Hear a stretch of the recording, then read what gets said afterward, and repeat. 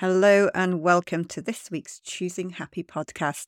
I'm Heather Masters, and this week I got to interview David Sontag, who is an author of the book So You're Thinking of Moving to France, and he tells us all about his journey to moving to France and how he became an author.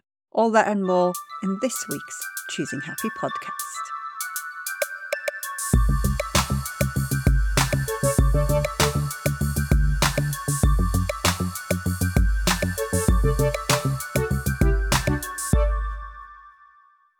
Hello and welcome to the Choosing Happy podcast. Today I have the pleasure of chatting with David Sontag, author of So You're Thinking of Moving to France.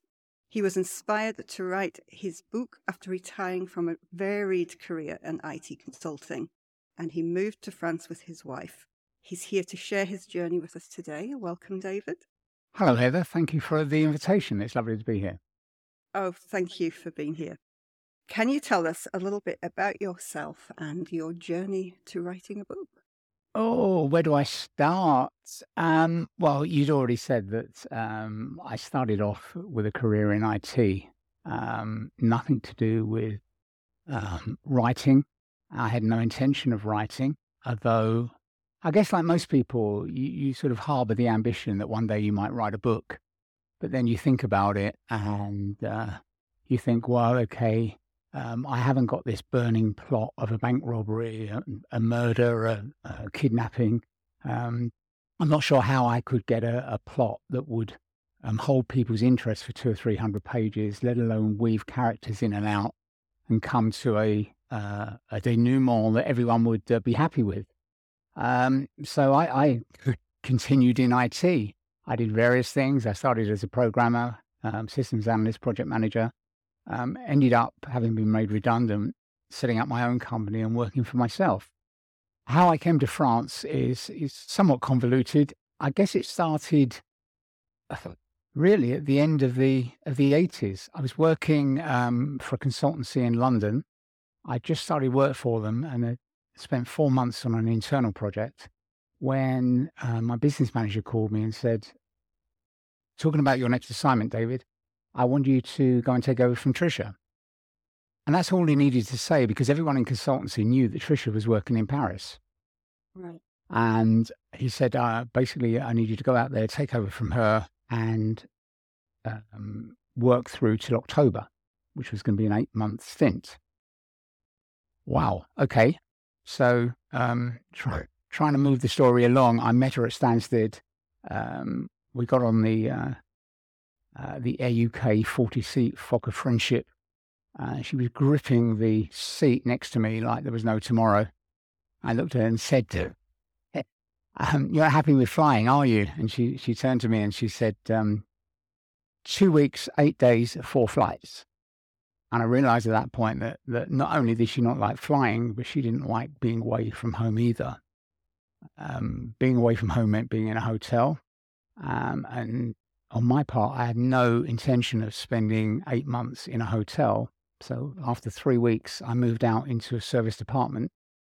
Right. And that apartment was on the edge of what is now known as La Défense, the business area, at the end of the Champs-Élysées, effectively. And my apartment was on the 14th floor, overlooking the Seine. And when I looked out from the balcony, to the right-hand side was the Eiffel Tower. In front of me was the Arc de Triomphe from the Pompidou Centre beyond, and on the left was Sacré-Cœur.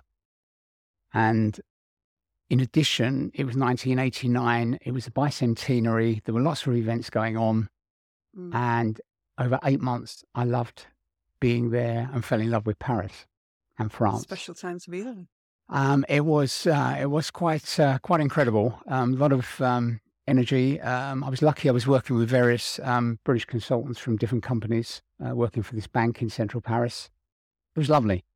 And I guess the seed was sown there and then lay dormant for a while. We fast forward to the London Olympics and I successfully applied to be a games maker.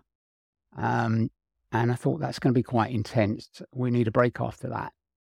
And an old school friend of mine had been on for 2 or 3 years about his farmhouse in the Dordogne. I would go and stay. So I booked it for when the Olympics finished. And Joanne and I drove down there, stayed there for a week. Absolutely loved both the house, the environment, the way of life, and thought, yeah, this is something we could easily do. A month or so later, I was commuting from London, and regular commuters will know you donate a bodily organ to buy a ticket, and you don't even get guaranteed a seat. On this particular Thursday, I was standing on a train out of Liverpool Street when they announced that there was a hold-up. I can't remember if it was a broken rail, a broken train or something, points failure. But anyway, we're stuck on this train for best part of 2 hours, wedged in the corner, and my mind started going back to France. And I thought, well, okay, we could sell the house, we could pay off the mortgage. That will give us a lump sum. I know roughly what the current exchange rate is. That would buy us a very nice house and we'd be able to live. I went back home and over dinner explained that to Joanne, and she didn't need too convincing, to be fair. She was happily on board with that idea, and so that project started. And over what turned out to be 3.5 years of some twists and turns, we actually made it here to the Corrèze, not the Dordogne, but it's nearby neighbour. And we moved here in August 2016. That was really the second building block to me becoming a writer, if you like. The third major block was a couple of years after that. I was in the middle of a video call with my youngest daughter, and partway through the conversation, she reached down in front of her, turned over something that had been laying on the table, and it was a 12-week baby scan.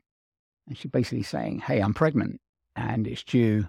You're going to be a grandfather again, or grandparents again, and the baby is due next spring." Well, one thing led to another, and over the course of a few more months, I agreed I was going to go back for a couple of weeks to both see the grandchild when it was born, but also to help her if she needed me. She was a bit apprehensive. I also said that I'd be around. I wouldn't make any other arrangements to go anywhere or do anything. I'd effectively be on call for you. And having done the initial meet and greet, I'd leave you and your husband with the new one to get acclimatized. And then when he has to go back to work, I'll come up and stay with you and just be there so that I can take the dogs for a walk and you can just concentrate on baby for a few days and get used to going out, because it's quite as simple as just putting baby in the car and turning the ignition key. You've got to take all manner of paraphernalia with you. So we agreed that that's what I was going to do. And then reality for me hit. It was, well, okay, what am I going to do for 2 weeks? Yes, probably 4, 5, 6 days of that will be with her and the baby. What am I going to do the rest of the time? And I thought, well, okay. Whether the idea came when I was out mowing the grass or whether it was when I came in from a dog walk, I'm not quite sure. But I thought, I'm going to write a book. I'm going to write a book about moving to France, because our journey here had a few twists and turns. It wasn't just because it was us. It was just because they're the sort of twists and turns that happen to everyone. And I thought, well, what I'd like to do is try and write a book that will appeal to someone who wants to move to France and would be a sort of ready reference guide for them to help them through the move, both before, during and after. And I set out with the intention of writing a book that, had it been available at the time we were thinking of moving, I would have snapped it up and found it really useful. So no little objective in mind. And that's how my journey to becoming a writer, I say writer rather than author. I think an author is someone like, John le Carré or John Grisham or Agatha Christie. You know, they're a storyteller. They find it easy just to put down in words a story that draws you in. I just wanted to write a reference book. So is it very much a reference book, or does it have your story intertwined? Yes, it has stories intertwined. It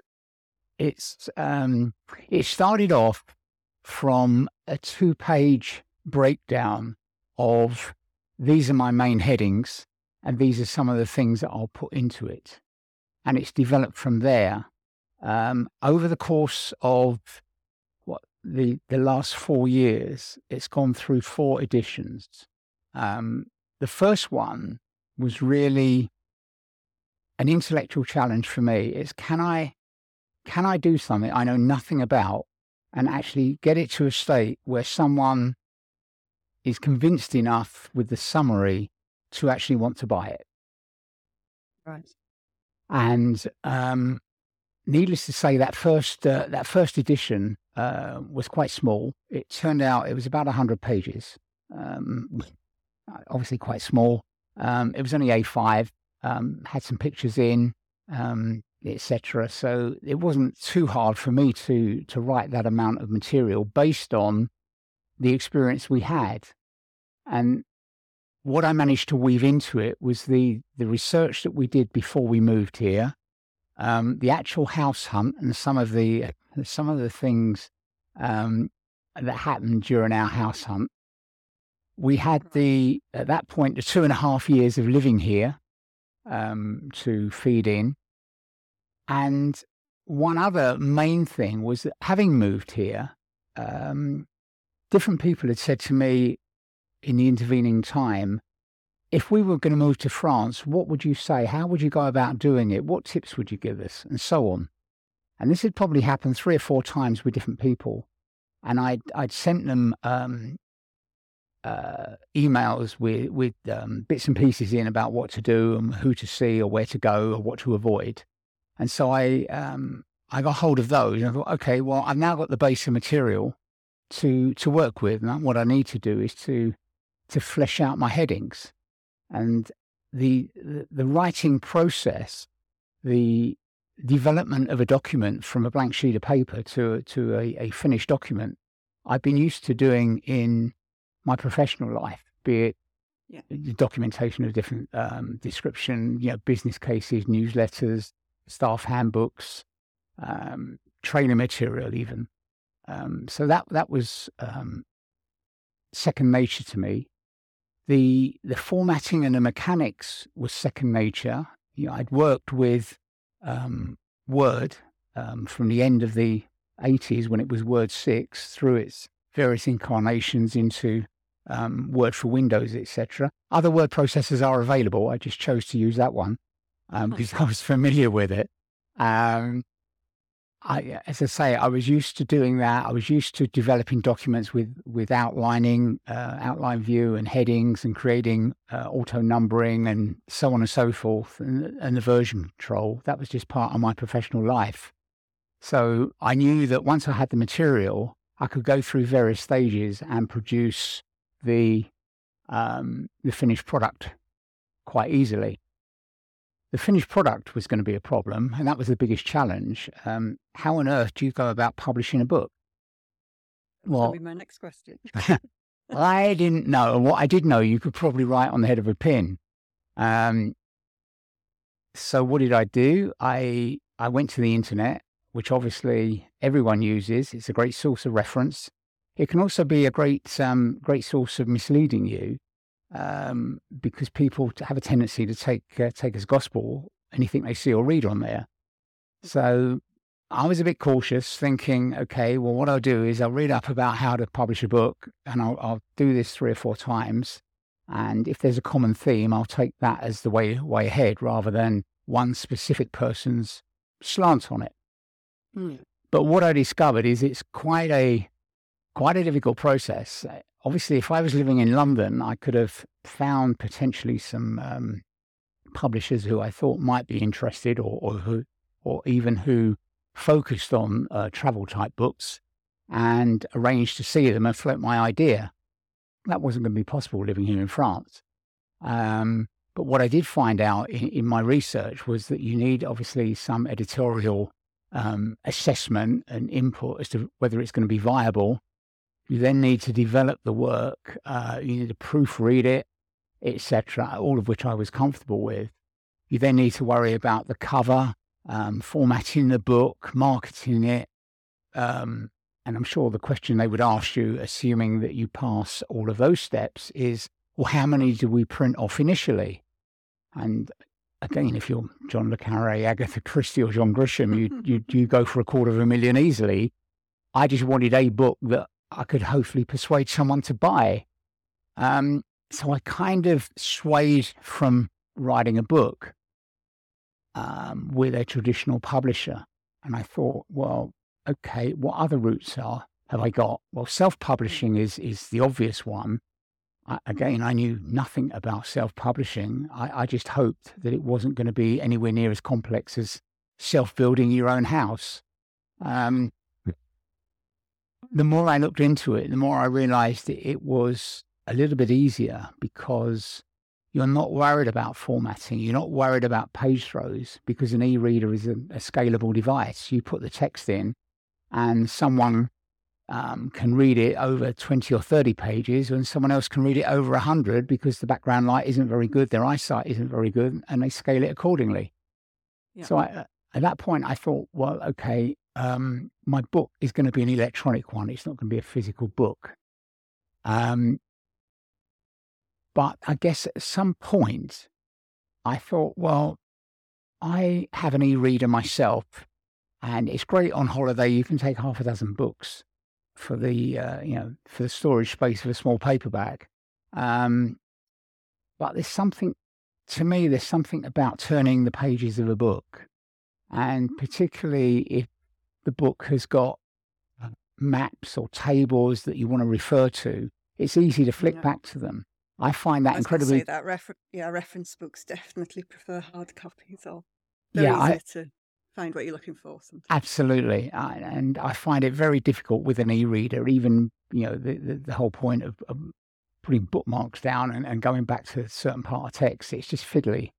And I'm the sort of person that if I've got to read more than a couple of screens worth of information, I'll tend to print it off. Bit of a Luddite in that respect.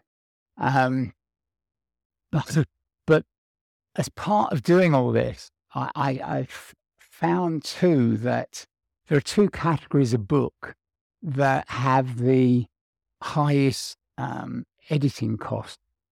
One is historical fiction, and the other one is non-reference, because the editor has got to go through the fact-checking process and they've got to know the material.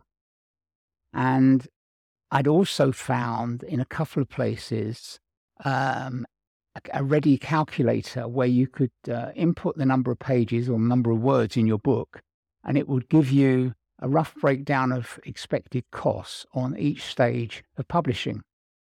And by this time, because I'd written 2 or 3 pages and worked out how many average words per line per page, etc., I figured I was going to be about 100 pages. And I thought it may come about 30,000 words, allowing for pictures and whatever. And I popped this information into the calculator, and it came back with £5,000. Wow! And I thought, that turns it into a vanity project. I don't want to publish a book that much that I want to spend £5,000 to do so. I just want to do it for the challenge. So I thought, okay, it's got to be self-publishing. What options do I have with self-publishing? The research there obviously threw up Amazon because they're the largest bookshop in the world these days. Other routes are available. I know some people on principle avoid Amazon. I didn't want to be tied in with Amazon, and I found that I could create a book through them, but it wouldn't be exclusive to them. And I found that there are, I'm not sure where your podcast listeners come from, Heather, but particularly in America, there's a couple of companies, Lulu, who provide a platform for ebooks particularly. And also a very useful company I came across was called Draft to Digital. they're not a publisher as such, they're an aggregator.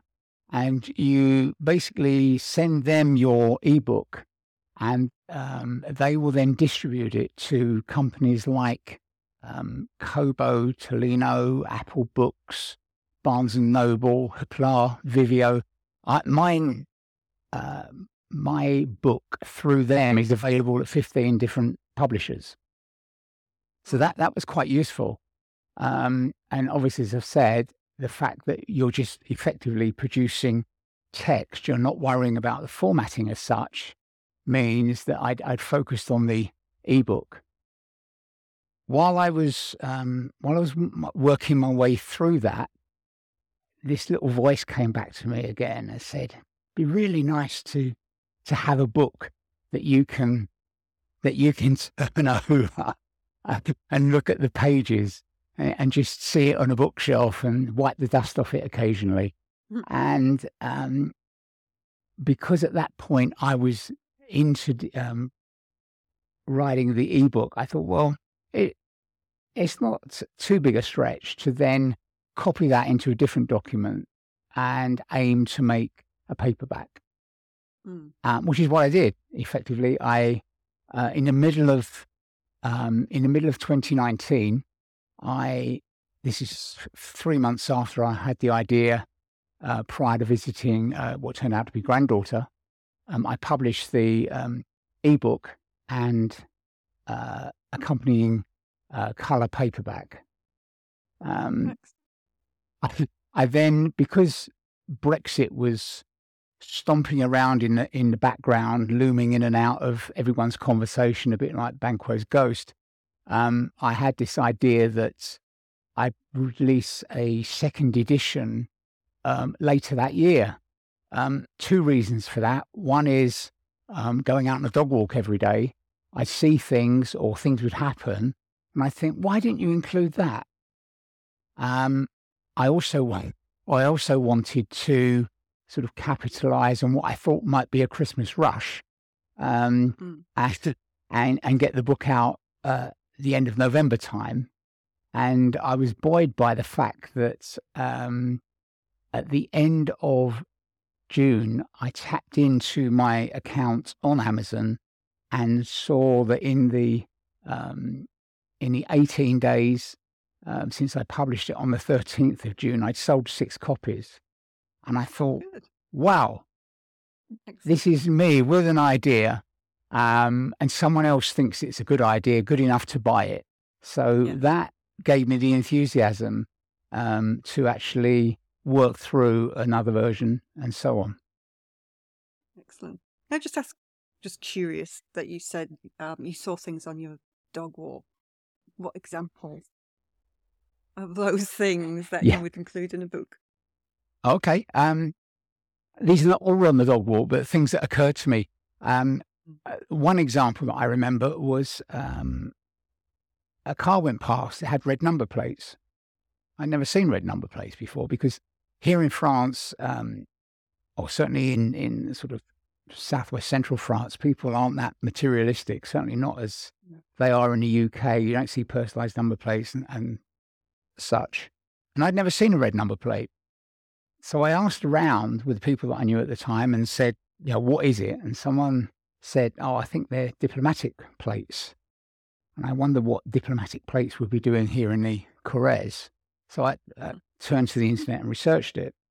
And I found that red number plates are either, I think it's called transit temporaire, and they're either given to new cars that are due for export, and the VAT, or the TVA as it's called here, tax value ajoute, has not been paid. Right. So that's one example. And there is 2 of the 96 mainland departments of France over in the east near Switzerland, Gex and Savoie, are effectively free trade zones, and cars in that area have red number plates. Oh. I'd also, because we'd experienced it, the house that we have has some land with it, which has it's bigger than a pond, but it's not a lake. Here it's called an etang. But we had some uninvited guests on this etang called koipu. They are rodents. They have no natural predators. They breed like koipu, which are like rodent forms of rabbits, and they're voracious diggers, and they dig holes. They eat huge amounts of vegetation, and as I say, they have no natural predators, and I needed them gone from my lake, and so I wrote a section to include about koipu and what they are, what they do, and how you remove them. We had also, unfortunately, at that point, had a friend whose wife had passed away, and so I wrote another section in the everyday living part of the book about death. Death as part of living, and how you approach your funeral. Because in France, everything happens very quickly, from when some person dies to when they are buried or cremated. It's only 5 or 6 days pass, so everything's very quick. So that's not a very nice example, but it's certainly something that people moving here need to be aware of. So what are the examples of the sections of your book? How have you... Okay, well, when I started off, obviously there was an introduction, which was a bit about me and the background to how I came to write the book. I then wanted to explain how to find what in the book I call, in inverted commas, the one. So you need to establish your why, as in, why do you want to move to France? Determine your what. So what type of property, having decided you want to move here, what type of property do you want?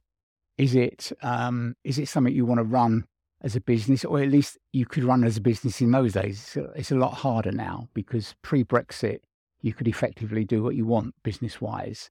Post-Brexit, it's a lot more difficult, because you need a business visa to come here, you need a business plan, and so on and so forth. So it was a case of determining what you want. Do you want a large house? Do you want a small house? Do you want to lock up and leave? Do you want something with land? Do you want something in town? And so on. Once you've done that and you know why you're here and what you want, it's work out your where. So where do you want to live? Is it somewhere where you can run a business? Is it somewhere you can indulge your passion? You can visit vineyards, you can indulge in hill walking, you can explore the many caves that are around, you can go boating, you can visit the UNESCO monuments, of which there are probably 40 World Heritage Sites, I believe, in France. So work out where you want to live. And then all that feeds into what I've called finding the one. Which is planning your visit to your viewing trip. Some questions to ask the estate agent, and then once you've found it, how you prepare for that while you're in the UK. What happens during your move? Once you're here, how do you settle in? What's best to do once you're here? And I would strongly advise anyone who's thinking of moving here to go and visit your mayor. It's often stated, but often overlooked. If you think that in France there are somewhere north of 36,000 communes, all with a locally elected mayor, and the mayor has such great sway in what happens locally, from accepting planning permission, and what clubs can run, what activities can take place, and so on and so forth. And persevere and go and see your mayor. I say persevere because, if I can digress slightly, our trip to see the mayor took 5 visits. We moved in, and the week after we moved in, we said we'll go and see the mayor. So we drove down. It's only a mile away, but we were doing stuff. So we drove. We were called in at the Marie to find he was on holiday. Okay, no problem. We'll come back. At that point, when we got home, some point over that weekend, I emailed in a list of questions that I was going to ask him, and said we'll come back. As it happened, that was about 3 weeks later, because in the meantime, we'd driven back to England to collect our dog, Alfie, and we drove back down. Decided it was time to go and see the mayor. We went down one Friday lunchtime. Now, the mayor, there was no picture of him on the commune website, so we had no idea who he was or whether we'd even bumped into him shopping. As we were on our way to the Marie, there was a funeral taking place. A funeral cortege was walking up the road, so I stopped, pulled over. They walked past. Okay, we don't know if he's part of the funeral. Right, okay, we'll come back next week. So again, the following week we went back. We were told he's very busy. This was a Friday. Okay, no problem. We'll come back tomorrow. Saturday morning, went down to the Marie. He's not working today. I think at that point the secretarial staff were feeling somewhat sorry for us, and they said, "Come back on Monday." So Monday we came. We met him for maybe 5 minutes. We said hello. He knew the story that we'd been to see him a few times, and we went to his office, and he said, "So why have you come to see me?" And I said, "Well, I'd like you to be able to give me some answers to the questions I sent you." The blank look on his face. Went outside. We could hear raised voices. And he came back in a little while later, and it turned out that the questions that I'd sent in, he hadn't seen, he hadn't been given. Right. So he said, "Come back next week." And he looked in his diary and he said, "Come back next week. Come back on Wednesday." Okay, this will be visit number 6. So the Tuesday morning came, and thinking we'll go and see the mayor tomorrow. And the phone rang, and I answered it, and it was the mayor in person. And he said, "I am so sorry. I'm going to be very busy tomorrow. Please come and see me on Thursday." So visit number 7, we went to see the mayor on a Thursday. This is probably 5-6 weeks after we originally tried. And all credit to him, he had the list of questions, which ranged from, is it okay to paint the house? Can we paint, can we add shutters? Can we have a barbecue? Are there any restrictions as to what we can do and when, and so on? And he went through it line by line. He answered every single question. And since then, whenever we've seen him in a supermarket, in a boulangerie, or just out walking, he always stops, says hello, shakes a hand. We have far more interaction with him than we ever did with any local authority official in the UK. So anyone, please go and see your mayor. Keep on his good side. Don't take him a bottle of scotch or a bottle of something, because that will be interpreted as a bribe, potentially. And there have been examples where people have done that and the gendarmerie have been called. So don't do that. Right. Just go and see him, say hello, let him know your face, and it'll go from there. Good piece of advice. I believe you've now written another 2-3 version? Yes. After the initial 2 versions, I wrote a 3rd version, which came out after transition at the beginning of 2021, January 2021. I wrote a 3rd version, and that had some more extensions to the section on everyday living. I'd put a section in about what I called amusing incidents only in France, things that happen and you think there's no way this would have happened in the UK for whatever reason. And it's not to belittle the French, it's just to say there is a humorous side to living here. And that particular version dealt with the fact that you can't just up sticks and move to France these days like you could pre-Brexit and pre-transition. You need to apply for a visa. certainly before you want to come and set up a business, if that's your intention, you need a different type of visa, and so on and so forth. I brought out a fourth version at the end of that year, once the trade agreement had been signed and had been in force, and that had a section about the traditions that you would find in France. For example, the tradition of apéros with your inviting your neighbours for apéros.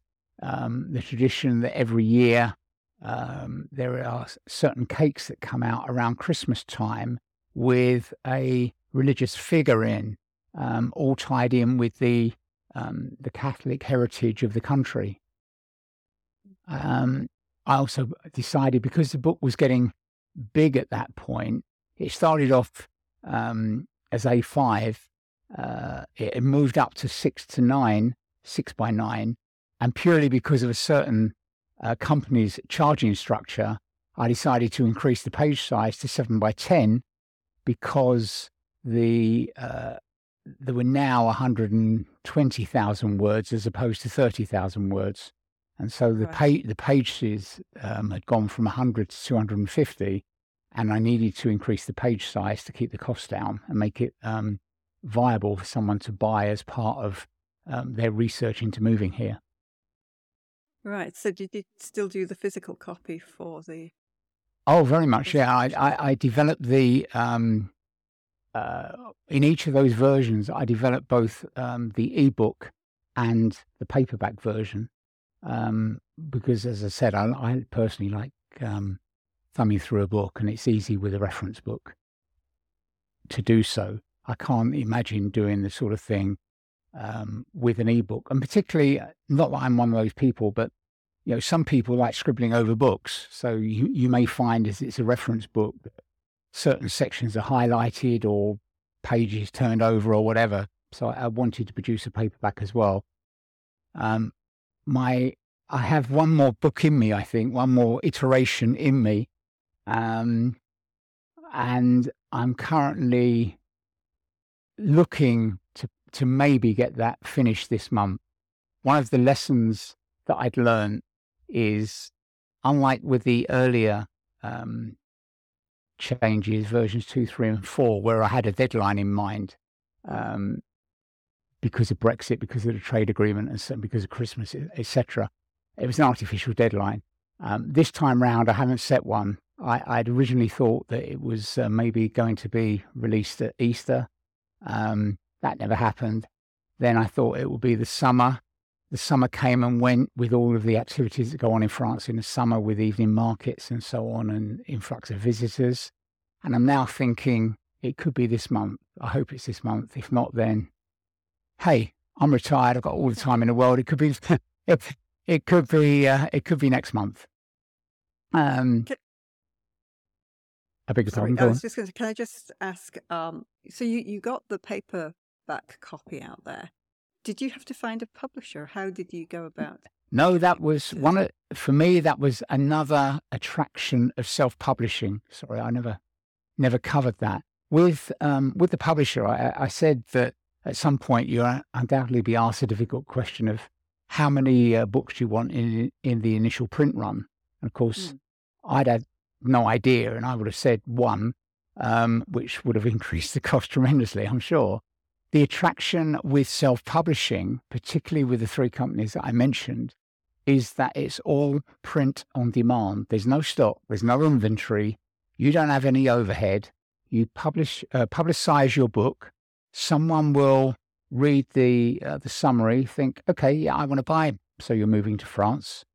They hit the purchase. They make the credit card transaction, and effectively a personalized copy is printed and dispatched to them. Oh, right. I didn't realize that. That means that has so many advantages, obviously. You don't have a pile of redundant books of old editions sitting in the corner gathering dust.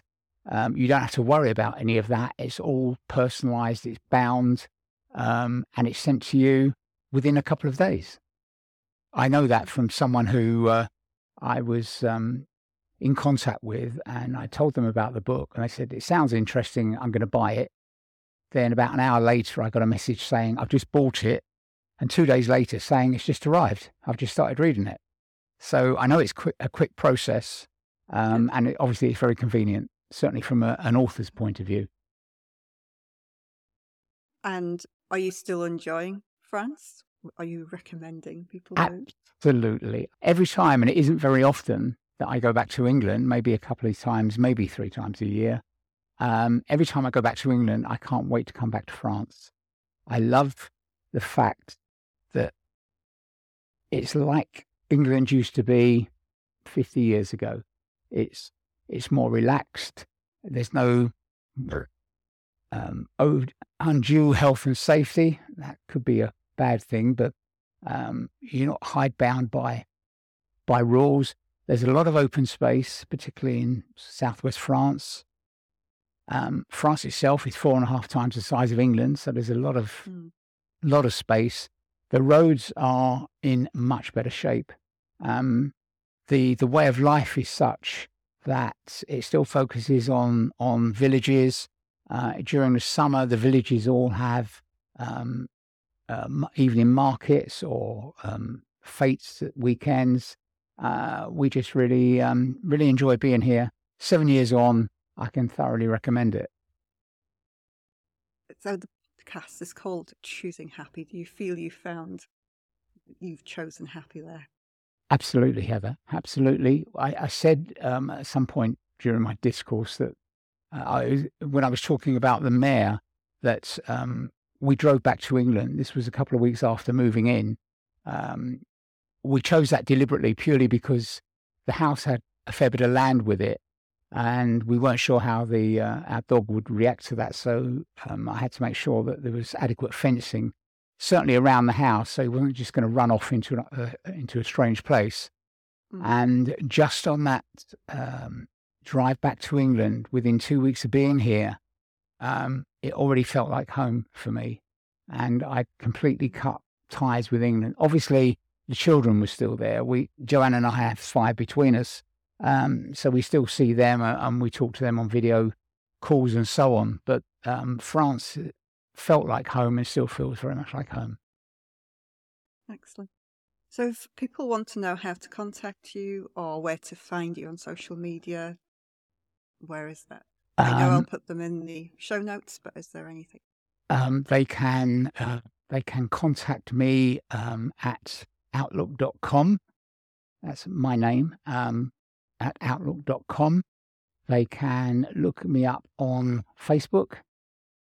I don't have any other social media accounts. You can call LinkedIn social media, but not for this purpose, I don't think. So they're welcome to contact me through those means.